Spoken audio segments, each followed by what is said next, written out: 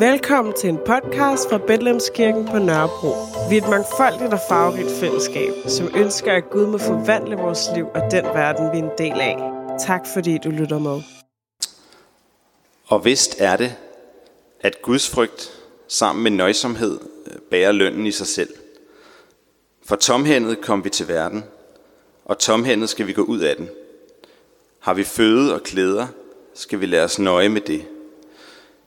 Men de, der vil være rige, falder i fristelse og baghold, og henfalder til utallige tåbelige og skadelige tilbøjeligheder, som styrter mennesker i undergang og fortabelse. For kærlighed til penge er roden til alt ondt. Drevet af den er nogle blevet ført bort fra troen og har voldt sig selv mange smerter. Men du, Guds menneske, skal holde dig fra alt dette og stræbe efter retfærdighed, Guds frygt, tro, kærlighed, udholdenhed og sagtmodighed. Strid troens gode strid. Grib det evige liv, som du blev kaldet til og har bekendt dig til med den gode bekendelse i mange vidners påhør. Det hellige evangelium skriver evangelisten Lukas.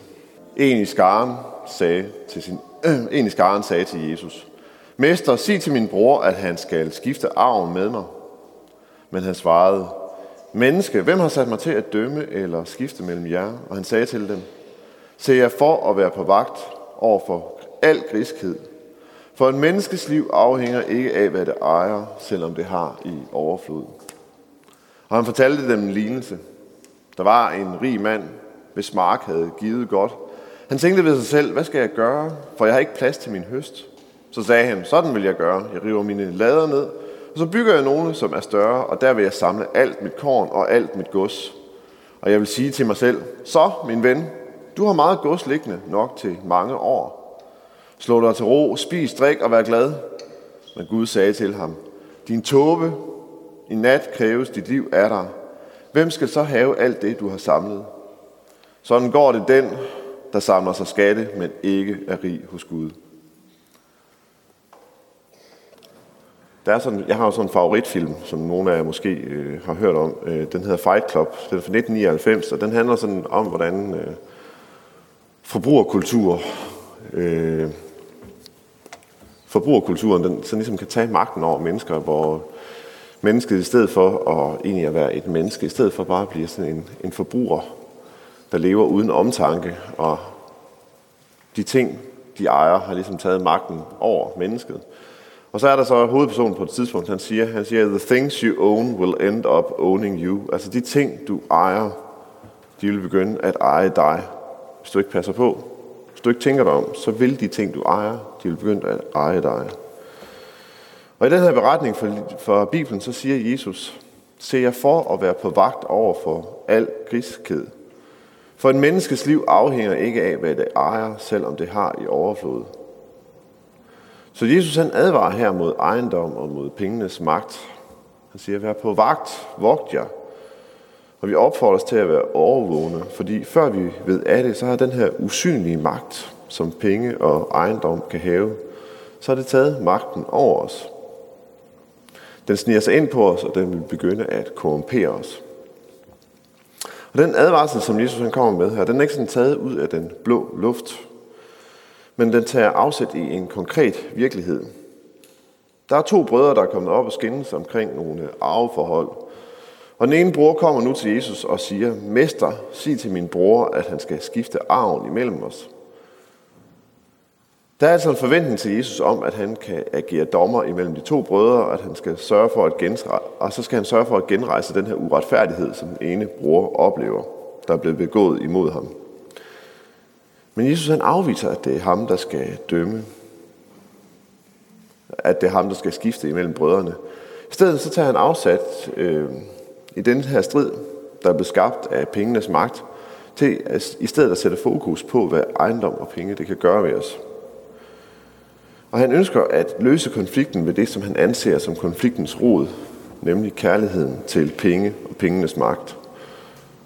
Og i det her tilfælde, der ser vi jo, at begge de her 2 brødre, de har jo ladet pengene få magt over dem. Og det er så derfor, han siger, vær på vagt og vogt jer. Fordi den magt, som penge har, det er en magt, som kan drive familier og mennesker fra hinanden. Det er en magt, som kan skabe årelange stridigheder. Det er en magt, som kan medføre, at mennesker lever uforbundet og ensomt. Og så er det så, at Jesus han fortæller den her lignelse om, hvordan rigdommen kan bedrage os. Og den handler om den her rige mand, hvis mark havde givet godt. Så efterfølgende, så ved han ikke, hvad han skal gøre med al sin rigdom. Han tænker, jeg vil rive mine lader ned, og så vil jeg bygge nogen, der er større, og så kan jeg samle alt mit korn og alt mit gods. Når jeg så har gjort det, så vil jeg sige til mig selv, så min ven, du har meget gods liggende, nok til mange år. Slå dig til ro, spis, drik og vær glad. Men han bliver kaldt en tåbe. For den nat, han har bygget det hele, der bliver hans liv taget fra ham. Og han siger, at han har den her sætning, jeg vil sige til mig selv, så min ven. Dybt i sig selv, så bilder manden sig selv ind, at det her er måden, hvorpå han kan have kontrol med verden. Den måde, hvorpå han kan være sikker i en farlig verden. Men det er et bedrag, siger Jesus. Det er tåbeligt. For døden kan ingen sikre sig imod. Livet bliver taget fra ham, og alt det gods, han havde samlet sammen, det var til ingen verdens nytte. I lyset af, at den her mand han skulle dø, så var de penge, han havde sammen, ligegyldigt. De var uden værdi. Og spørgsmålet, som Jesus så indirekte prøver at stille os alle sammen her, er altså, hvorfor er det, at vi lader værdiløse ting som ejendomme og penge rive familier i tu? Hvorfor er det, at vi lader det ødelægge venskaber?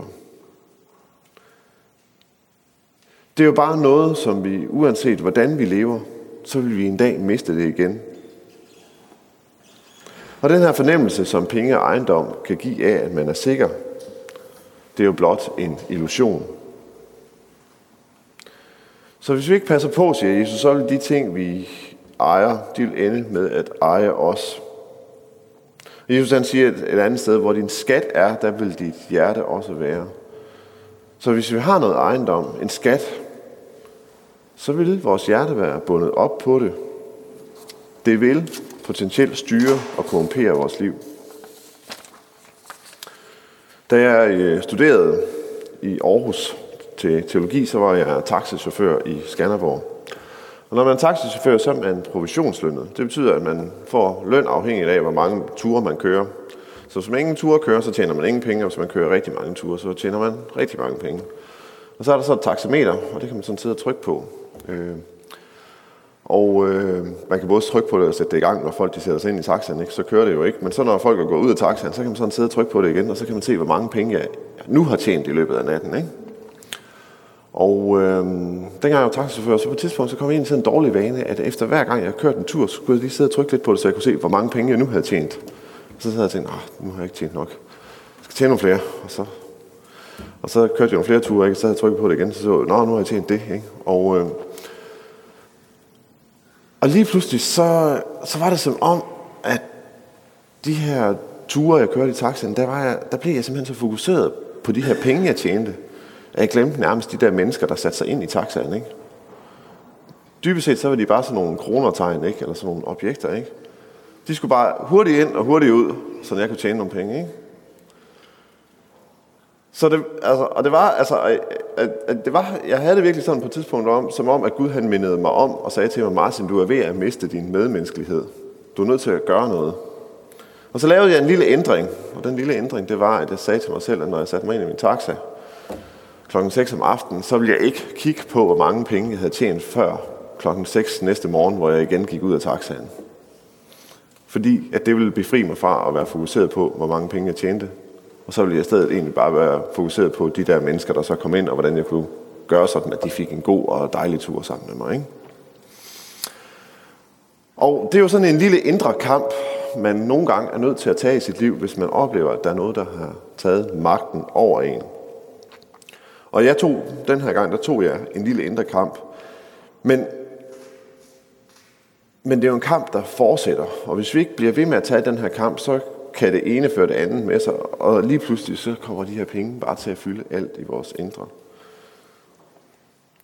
Og Jesus han slutter lignelsen med den rige unge mand med den her mand med at sige, sådan går det, den, der samler sig skatte, men ikke er rig hos Gud. Det, som Jesus han siger her, det er, at den skat og den rigdom, som ikke vil korrumperes, det er den rigdom, som vi kan finde hos Gud. Hvis vores skat er hos Gud, hvis vores hjerte hviler i Gud, så vil vi blive hele mennesker, der ikke er optaget af vores egen sikkerhed, og som ikke er optaget af at fylde vores egne lager. I stedet så vil vi være optaget af at velsigne den verden, som er omkring os. Så den rigdom, der ikke vil korrumperes, den finder vi hos Gud. Om lidt så skal vi have nadver. Og nadveren, det er der, hvor vi kan få en erfaring af Guds kærlighed. At Gud ikke på nogen måde er optaget egentlig af at sikre sig selv, er optaget af at holde nogen form for regnskab med os. Ja, i nadveren så bliver det klart, at vi tror på en Gud, som faktisk giver sig selv fuldt ud for os. Han holder ikke noget tilbage. Der bliver sagt, dette er mit legeme, dette er mit blod. Og det er jo sætninger, der sigter til, at da Jesus han dør på korset, så er det et udtryk for, at han er villig til at give alt. Også selvom det medfører hans egen død. Og det er så højt, Gud han elsker os. Og nogle gange så kan det være lidt svært at forstå. Det kan være svært lige helt at gribe. Men når vi går på opdagelse i den her kærlighed, som Gud viser os der, når vi begynder at forstå den, når det begynder sådan at tage bolig i vores hjerter, så vil vores penge også bare begynde at være penge. Så vil det ikke være vores sikkerhed. Og det vil ikke være garant for vores kontrol over livet. Så bliver penge bare til penge, som vi kan have og som vi kan give bort, uden at de korrumperer os.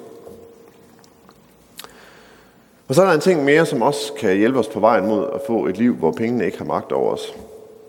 Nemlig, at vi bliver en del af et radikalt forandret fællesskab. Jesus siger lidt længere nede i teksten noget, som vi ikke lige har med i dag. Der siger han, at vi skal søge hans rige, og så skal alt andet gives os i tilgift.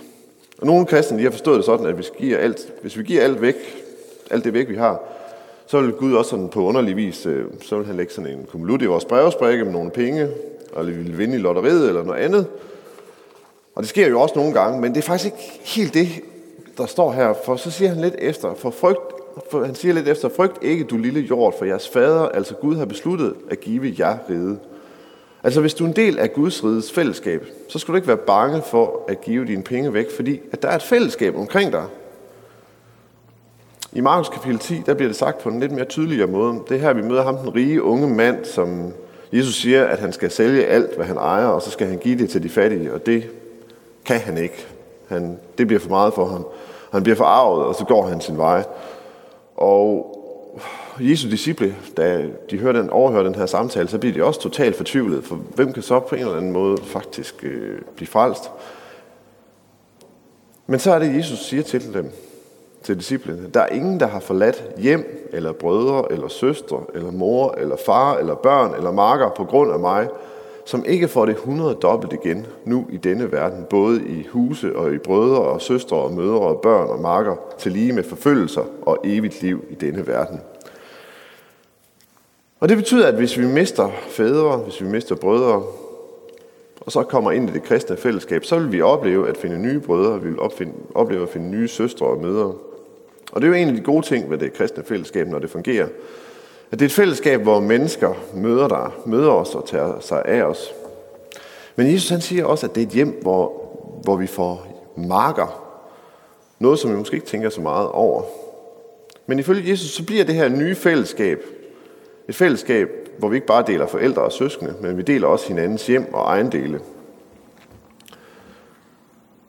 Og grunden til, at den enkelte kristne ifølge Jesus er i stand til at give frit og radikalt til andre mennesker, når behovet er der, det er fordi, at han forstår sig selv som en del af et fællesskab, som vil gøre det samme for ham, hvis han skulle være i nød. Så at komme dertil, hvor vi kan give vores penge bort, uden at de ejer os, det er der, hvor vi forstår, at vi selv er en del af et fællesskab. Og det er der, hvor ingen bare forstår sin ejendom som bare sin egen. Jesus han siger selv jeres ejendel. I skal ikke være bange. Og det er selvfølgelig en radikal tankegang, og jeg ved jo heller ikke helt, om vores fællesskab fungerer på den måde. Det gør det måske ikke helt. Nogle gange gør det, og nogle andre gange gør det ikke. Men uanset om vi nu helt fungerer sådan, eller ikke fungerer sådan, så er vi altså faktisk, så kalder Jesus os faktisk til at leve i fællesskaber med hinanden, hvor vi ikke bare lever for os selv, men hvor vi giver det, vi har til fællesskabet. Så det bliver fællesskaber, hvor vi bærer hinanden, og så vi bliver befriet for den magt, som penge kan have over os. Så vi lever frit. Så the things you own, de will end up owning you. Og det er sandt, medmindre vi har mødt den kærlighed, som strømmer fra Gud. Der hvor vi forstår, at alt det, som vi i grunden har behov for, det kommer fra Gud. Og fra det fællesskab, som lever i tro på Guds kærlighed. Og når vi forstår det, så vil vi ikke længere være optaget af at sikre os selv. Men så vil vi være optaget af at give det væk, vi har. Det er jo meget radikale tanker. Og det gør også lidt ondt, når vi snakker om penge. Men vi vil bede sammen. Kære Gud, tak fordi at du kalder os til ikke at lade pengene tage magten over vores liv. Til ikke at lade vores ejendom tage magten. Og vi har måske hver især, der hvor vi lige sidder nu, nogle drømme om noget ejendom og nogle penge, eller et eller andet, som måske er begyndt at fylde for meget. Begyndt at fylde på en usund måde. Begyndt at fylde på en måde, hvor vi faktisk glemmer de mennesker, der er omkring os. Glemmer fællesskabet omkring os. Og jeg beder dig om, at du vil give os kraft og styrke til at tro på, at alt det, vi har brug for, alt det, vi har behov for, det kan du møde os med. Jeg beder dig om, at vi ikke bare må leve ureflekteret og lade pengenes magt korrumpere os, men at vi må se klart og tydeligt, på hvilken måde den ejendom, vi har, måske river i os. Og så må vi bare give det bort, give det væk.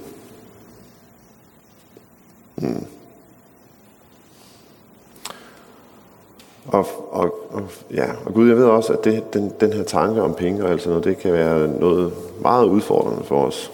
Måske også nogle gange meget svært lige for os at forholde os til. Så jeg beder dig også om, at du må møde os på en måde, som er nænsom, og hvor vi ligesom lige så stille og roligt forstår, hvad det er, at vi selv kan gøre. Så vi ikke bliver som ham, den rige unge mand, der bare venter sig og gik sin vej, men vi bliver som dem, der rent faktisk stadigvæk følger efter og går der, hvor du går. Amen.